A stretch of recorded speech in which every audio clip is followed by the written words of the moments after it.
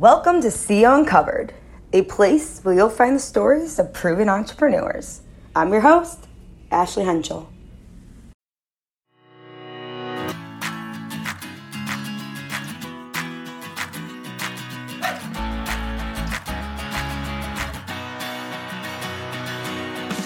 Welcome to CEO Uncovered. Joining us is Olivia Seltzer. Olivia is 18 years old and the founder and sole writer of The Cram, the popular newsletter that aims to deliver the daily scoop on what's going on in our generation. Since then, she has written over 1,000 newsletters and spoken at NATO engagements, IFTF summits, and featured in NPR, Teen Vogue, The Today Show, The Economist, Forbes, and many others. She's been selected as the 3 Dots Global Teen Leader, the Diller Teen Awardee, the Gloria Barron Prize winner, and the Coca-Cola Scholar. She has traveled to different colleges and campuses, starting a grassroots movement to educate the world's future. Olivia's goal, changing the world one cram at a time and creating activists out of the next generation by informing them about the world's happenings. So today we have Olivia Seltzer. Hi, how are you?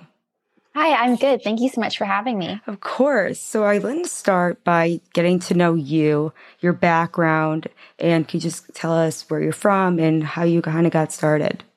Yeah. So I'm 19 years old. I'm from Santa Barbara, California. I'm currently at school at Harvard, braving the cold temperatures. And I started the Cram when I was 13 years old back in 2017 after the 2016 U.S. presidential election. So I attended a junior high school where the majority of the students were Latinx and many of their parents were undocumented immigrants. Personally, my grandfather was an undocumented immigrant from Mexico City. So when the results of the election came out, there was a lot of talk about how it was going on in our government was impacting us as young people. And it was sort of like the first time a lot of us had really seen this direct connection. But I noticed that while we were all talking a lot about the news, none of us were actually reading or watching the news because it's primarily created by and geared toward an older demographic. And it just unfortunately wasn't connecting. And I saw that as a really big problem because sort of my whole thesis statement of the Cram is you can't change the world unless you know about it, which sounds very simple. But if you think about it, it's really true. If you don't know about something happening in the world, you really can't do anything to try to make it better, to try to get involved in some positive way. So since I had always loved writing, I was like, okay, I want to try to put my passion to work and try to educate my generation. So I started waking up early every morning before school to read the news, create relevant stories, and then rewrite them in a way that connects to my generation. What was your first step in starting the business? The very first thing I did was I basically locked myself in my room for 2 hours. And I was like, I need to actually prove that I can write a newsletter that actually people would want to read and that could inform people, because I didn't really have any experience writing nonfiction other than just writing essays for school. I had never taken a journalism class or anything like that. I had written a lot of fiction, and I was interested in being an author someday of fiction, but I didn't know if that would translate very well. So after I came up with my first edition of the newsletter, I gave it to my parents. I was like, what do you think? And thankfully they really liked it. And they were like, I think that this can be something that people would want to read. Did you have a mentor helping you and guiding you through starting the Cram? Not in the traditional sense. I just really relied on my parents a lot. They were always the kinds of parents who were like, if I said I wanted to do something when I grew up, they were like, why not just do it now? And we'll help you figure out how to make that happen. Yeah. So when I was 10 years old, I was like, I want to write a book someday. They were like, we'll start helping you create an outline. So I wrote a 400-page book when I was 10 years old and wanted to get that published before I kind of switched over to the Cram. So you're writing a newsletter, you have stories. How do you get it out there? The very first thing we did is we kind of emailed everyone we knew. So at first it was all of my mom's friends who would read the Cram. I think the very first newsletter was sent out to 11 people or something like that. And then pretty quickly, my parents' friends, then they sent it over to their kids, and then their kids really started liking it. So before long, I sort of had this group of friends who got involved in the Cram, and we all came up with this plan to go to University of California, Santa Barbara, which is about 15 minutes from where I live, and walk around with clipboards asking for people's email addresses and phone numbers to sign them up. And at one point I had someone ask oh, what year are you in college? And I was like, I'm 13. But it was we got 200 signups that day. So that ended up being a very effective way of growing it. Just like sort of that grassroots, like talking to people, friend recommendations, that sort of thing. That's how you do it. Honestly, that you get yourself out there in that way. And what do you report on? General, different types of political things? Yeah. So there are kind of two components to what I decide to include in the cram. One part is I really just want to make sure that young people who are reading our news, or really anyone, since we have readers of all ages, they're still getting the same news that they would get from any other news outlet. Because I want our readers to be able to have these like political conversations with people of older demographics so that they can kind of like work together on that same level. But then I also try to dig a bit deeper when I'm doing research and find the news stories that aren't front page news, but maybe should be. They're like, these are often stories that are concerning like real humanitarian, like human rights issues in other countries that go very underreported in the US in favor of like more political, like I almost call them like tabloid political stories, like very like sensational. So I really try to spotlight those as best I can in the cram and actually like provide links and opportunities for our readers to get involved. Writing the news is so important, but how do you remain unbiased and capture such a diverse perspective when you're reporting? Yeah, I think when I started the cram, knowing that there was really no other news outlet out there for young people, or really like by and for young people, made me want to be very committed to being non-biased. Because as someone who was 13 and who had started having sort of these political conversations with my friends, I realized that a lot of us were sort of parroting things our parents had said. And I didn't want a young person who maybe already identified a certain way based on conversations with their parents to see the cram and go, oh, this isn't for me. This is for a specific kind of young person who's interested in a specific kind of politics. And then just not have a resource at all to get news and to start to build their own opinions. So it's always been very important to me to provide a non-biased resource for young people so that they can actually start to formulate their own opinions and start having these conversations with their friends about the news separate of maybe other influences in their life. I think when it comes down to like putting that in practice, it can always be a little bit more challenging because of course we're all coming in with our own like biases that we're maybe not even aware of. So that's why I have the editorial team of the cram, which is a collection of young people from all over the world who will actually send in news stories from their local communities that make their way into the cram. So it kind of takes like me out of the cram a bit, and it gives an opportunity for perspectives to be represented from all over the world. How do you manage? You're so talented. You're in school. How's the management going for you? Well, first of all, thank you. I appreciate that. I think it comes down to like just a genuine enjoyment for the cram. I used to wake up at 5:30 before school started when I was back in like junior high and high school. And as crazy as it sounds, I would actually be excited when my alarm would go off in the morning because I really just enjoyed writing the cram so much and I believe in it so much. I mean, it's definitely helped me learn time management skills that like now coming into college and already coming in with like this idea of like, okay, I'm spending a few hours on this one thing every day. So I have to learn how to have time for schoolwork and to socialize and extracurriculars and things like that. But at the end of the day, I think it just comes down to like what I was saying, like that passion for it. And I think when I started the cram too, as a 13-year-old who was obviously way too young to vote, I felt I was too young to have any meaningful involvement in any existing organization. And I just felt really overwhelmed by what was going on in the world. So the cram kind of became my coping mechanism, like my way of feeling like I was contributing in some sort of way every day. And I think it still is that for me. 100%. You always should not feel like you're working. You should be loving what you're doing. And time flies by and you're just overall happier. And I'm glad you have that and you're able to do that. Where do you see, and it might be a loaded question, the cram in 10 years? Yeah, I mean, I have always really believed that there should be news media by and for young people. And I think that that gap still persists in our existing media. So I would really love to expand on the current newsletter format and build a 24-hour live news site reminiscent of like an NBC News or CNN or any existing news outlet, only completely by and for young people. And then also really delve more into the audio and visual side of things, because I think I'm very committed to reaching my generation, where we already are spending our time, like on TikTok, for example. And I believe that there will always be those new platforms where people will be gravitating. And I think it's important for news to catch up with that. Too much time on TikTok. I get carried away sometimes. I don't even know what time it is. Yeah.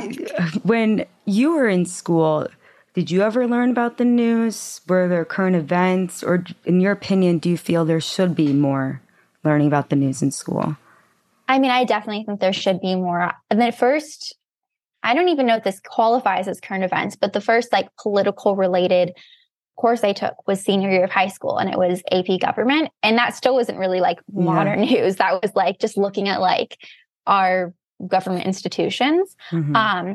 I actually found like even like my US history classes or world history classes, they would all kind of stop like around like 1900. Like they wouldn't really like get past that point, which I think is a really big problem, because I found a lot from having conversations with my friends and meeting different young people around the world that when people turn like of the age to be able to vote, a lot of times they have had pretty much no exposure to current events. And that can feel like a very weighty, overwhelming decision to suddenly be like, well, who am I going to vote for? Mm-hmm. I don't necessarily know my own political affiliations. I don't know about these candidates. And that's like just even thinking on like a national level. Like when it comes down to local elections, it gets even more complicated. So I think it's really important to start educating people at a younger age about politics, because it's obviously a really big problem that we have such low voter turnout among young people. And for the amount of interest that young people have in news and politics, it shouldn't be that low. In September 2020, you launched a voting campaign with Hollister to activate more than 15 million eligible Gen Z voters to vote. What resources then did you use to educate them? Yeah, the process of voting, as I've learned this past year when I voted for the first time, is a lot more complicated than maybe a lot of people think at first. Mm-hmm. Obviously, you have to register to vote. And I think that that's like a big step that gets missed a lot. So it was really important to me to provide like a step-by-step guide to young people on how to vote, especially since so many young people, when they're voting for the first time, they're in college. So then you have to go through the process of requesting an absentee ballot, of learning when to ship it in for the first time and making sure it gets in by the deadline. I've had friends who live in states where you have to get your ballot notarized a couple of times before you can ship it in. So kind of outlining all those steps is really important to me. And then also offering information about voter terminology. So what does it mean to have something postmarked? Because it's not like my generation necessarily has a lot of experience otherwise with sending out mail. Mm-hmm. So just sort of going through the basic terminology that can make voting for the first time feel very overwhelming. It's crazy that we aren't even taught those things in your prospective state in school and get that knowledge, because not a lot of people also get it at home, and it's so important. And in your opinion, for our listeners who are under 18 and who can't vote yet, how do they make an impact? I think that the most important thing you can do is just start by educating yourself and start by having conversations about the news and politics with your friends. Mm-hmm. I think it's really important that everyone starts developing those opinions at a young age and starts having their political education, especially when you throw social media into the mix, because I think, as everyone talks about a lot, there's so much misinformation and so much nuance that is like lacking on social media. And a lot of times now, young people, their first introduction to current events is through social media. And I think it just gets a little icky. Yeah. So I just think it's very important for people at an early age to take on that process of informing themselves. And then I also am a big believer in using something that you really enjoy doing to try to make a difference in the world, which is what I did with the Cram. So I really loved writing. I knew that that was something I could use to try to help people. I wasn't like an extrovert who like wanted to go out and like lead marches and protest and things like that, which I think is a lot of times how youth activism is like solely depicted. So I think it's possible for everyone to make a difference in the world. You just have to find something that you're passionate about and figure out how to make that into something that can help.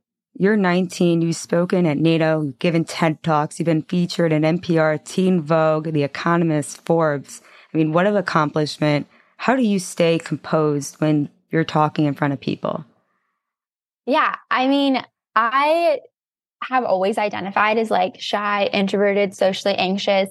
So when I started the cram, I was like, this is perfect. Like I'm writing alone in the dark in my room at like 5 a.m. I don't have to talk to anyone. This is great. But then after a few months of that, I realized that no one was actually like going to hear about the cram then if I never talked about it. So I had to like start pushing myself more and more outside of my comfort zone over the years, like culminating in like speaking at NATO Engages, for example, or speaking on the Today Show in front of like 3 million viewers live or something, which was one of the most terrifying moments of my life. But I think the fact that I was able to sort of separate myself from it and realize like that this wasn't for me, like I get nothing personally from like speaking in front of people. Like there's no sort of like ego boost or anything like that. I think realizing that this was for like this cause that I really believed in and for something that I hope is able to help the world, that really was able to help me kind of just be like, okay, it doesn't really matter how nervous I am now, as long as I'm able to like still do this thing that I care about. Having a platform on social media is so important. What is your top priority in the way that you use your platform?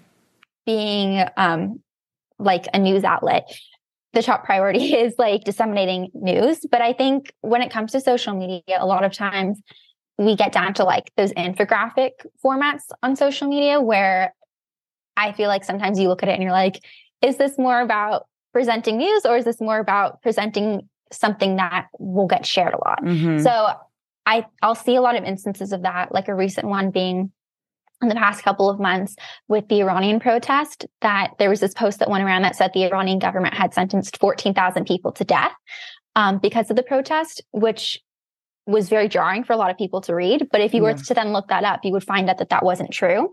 The Iranian government had made it possible for the death sentence to be used for 14,000 protesters, but hadn't actually sentenced them. And I feel like distinctions like that are often either intentionally or maybe accidentally lost on social media because people are so eager to kind of draw people's attention and be like, this is urgent, you need to share this or pay attention to this. So I think just being delicate when sharing news on social media is really important, recognizing that it's so, so crucial that we're still being accurate and presenting things in a nuanced way. And just encouraging people always to not rely only on social media for their news content, to always look at more sources, to always double check things when you see information, especially information that seems immediately very disturbing and jarring. What is your advice for young women who are trying to break into the business world? Yeah, I'm just a big advocate for always starting something on your own. I think that there are so many lessons to be learned. I had one of my mentors tell me, I believe in the cram, go all out with this, but if you crash and burn, you'll still have learned more than anyone else will be able to learn from doing this. And I just always think about that. It sounds like the most cliche thing ever, but failing really doesn't matter, especially when you're young. It's really just important to learn as much as you can, soak up all this information. Again, especially as a young woman in particular, because these aren't necessarily lessons that people are thinking to teach us. Young women aren't necessarily thought to go into the world of business as much as young men. So I think just learning on your own, connecting with other young women who are wanting to go out and start things, and just really going for it. You said earlier that now you have contributing writers from all over coming on, am I right, and writing stories. If somebody listening would like to do that, where do they go and how do they get started? Yeah, so you can go to thecram.com, cram with 2 M's because one was taken. And it's the silliest excuse ever for the name, but that's it. And our ambassador program is called the Cram Fam. So we have about 500 young people from all over the world who contribute in a variety of ways. So we do have an editorial team. We also have our media team, which deals with social media and graphic design and video production, things like that. We have our organizing team, which organizes events both on and offline for the Cram, and working to spread it to more people around the world. So there are a variety of different ways to get involved. And I'm just always so surprised and happy when people want to help out. So I'll have people all the time come up with ideas that will then end up becoming a central part of the Cram and our programming. Yeah. So it's just a very cool environment. I've become friends with a lot of the people who help out with us. What are you actively working on today? We actually just launched a partnership with Snapchat where we have a new Snap show that's bringing daily news content. it's sort of like a form of our newsletter, but obviously in video form, where you'll get the biggest news of the day, as well as like some more like fun facts and like pop culture news, all in video form, all like with images and just really, again, like working what I was talking about earlier about trying to make sure that we're meeting our readers where they're at. So whether that's on Snapchat, where they're spending time talking with their friends anyway, or on TikTok, where they're spending their leisure time like scrolling through. So I'm very excited about the opportunity to now bring our news content to Snap. That's big because it's bad, but I feel like I do get a lot of news from just clicking through, right or wrong. It always pops up. So I'm excited. I'm definitely going to tune in to that. Thanks. At this point in your career, what are your goals for the future? I think like my personal goals are always to like try to ignore any like metrics of success, because I think that's a really hard way to be happy in life. And I think it's a hard balance for someone who's so driven and ambitious to not want to be like, oh, if this doesn't happen, then it's not successful. So I think like kind of separating myself from that and more being like, I get so much out of the cram in my day-to-day life. I've had readers tell me that they decided to participate in a protest because of something they read in the cram, or start one of their own, or start a charity or a fundraiser because of something they read in the cram, or even just vote for the first time. So each of those things like are such big victories to me. So just continuing to focus on those and continuing to try to motivate as many young people as possible to get involved in the world. We see you, CEO sees you as role models. Did you have a role model growing up? Yeah, I think my first real introduction to youth activism was Malala Yousafzai. I read her book when I was like 9 years old, and I was like, I want to be able to say like that I've had some sort of impact on the world in some small way, like how she did. So I think that was always something that I kind of had in my mind after I read that book of like, oh, it's possible for young people to make this big influence on the world. And obviously I don't kid myself to think that I'm anywhere close to that, but I think it just was so inspiring for me to grow up having someone like that who I could look up to. Random question. What are 3 songs you are listening to right now? Well, I just went to a Suki Waterhouse concert the other day, so that was really fun. So Nostalgia by Suki Waterhouse. That was a new one I heard at her concert. Big Taylor Swift fan behind you? Yeah, you can see it's my roommate. She like went out and got all these posters, but I'm not mad about it. So yeah, I'll say my friends and I have all been listening to Midnight Rain by Taylor Swift a lot lately. I am one of those annoying people who still listens to Christmas music when it's not Christmas, even though I'm Jewish and don't celebrate Christmas. But like, I'm like, oh, well, it's cold outside. I'm in Boston, so it's fun. So then Christmas music. Are you liking Boston from California? How has been the adjustment? I love it. I really wanted to come to the East Coast for college and sort of experience like a very different environment. I love like even just like all the brick buildings. Like it's just fun. Like there's always random turkeys outside my dorm, which is not something you get in California. Yeah. So it's just like really fun to experience someplace different. I always ask this lastly, if you could give a piece of advice to a junior high school self, what would you tell her today? I think I would tell her that to not worry so much about the ACT and SAT, because I definitely thought that would have a bigger bearing on my future than it did, as anything does when you're going through the college admissions process. But I think also that when I was a junior in high school, I was working on putting together Cram This Book, which was published last year in February by Philomel Books and imprint of Penguin Random House. And I had to continually keep updating the content of the book because of new stuff that was happening in the world. And it was really stressful, and I put a lot of pressure on myself to get things right. So I think I would just tell myself to like give myself a little bit of grace and recognize that you can't possibly fit the whole contents of the world into one book, and to just continue to try my best and continue to be committed to wanting to provide accurate information to my generation. Well, thank you, Olivia, for joining us. And everyone who wants to read the news and get updated, you can go to the Cram. How often do you update and put out stories? Every weekday. every weekday. So head over there. And again, thank you. It was a pleasure having you on and learning about you and who you are. And I hope college is a great time. Thank you so much. I'm so honored that you asked me to be here.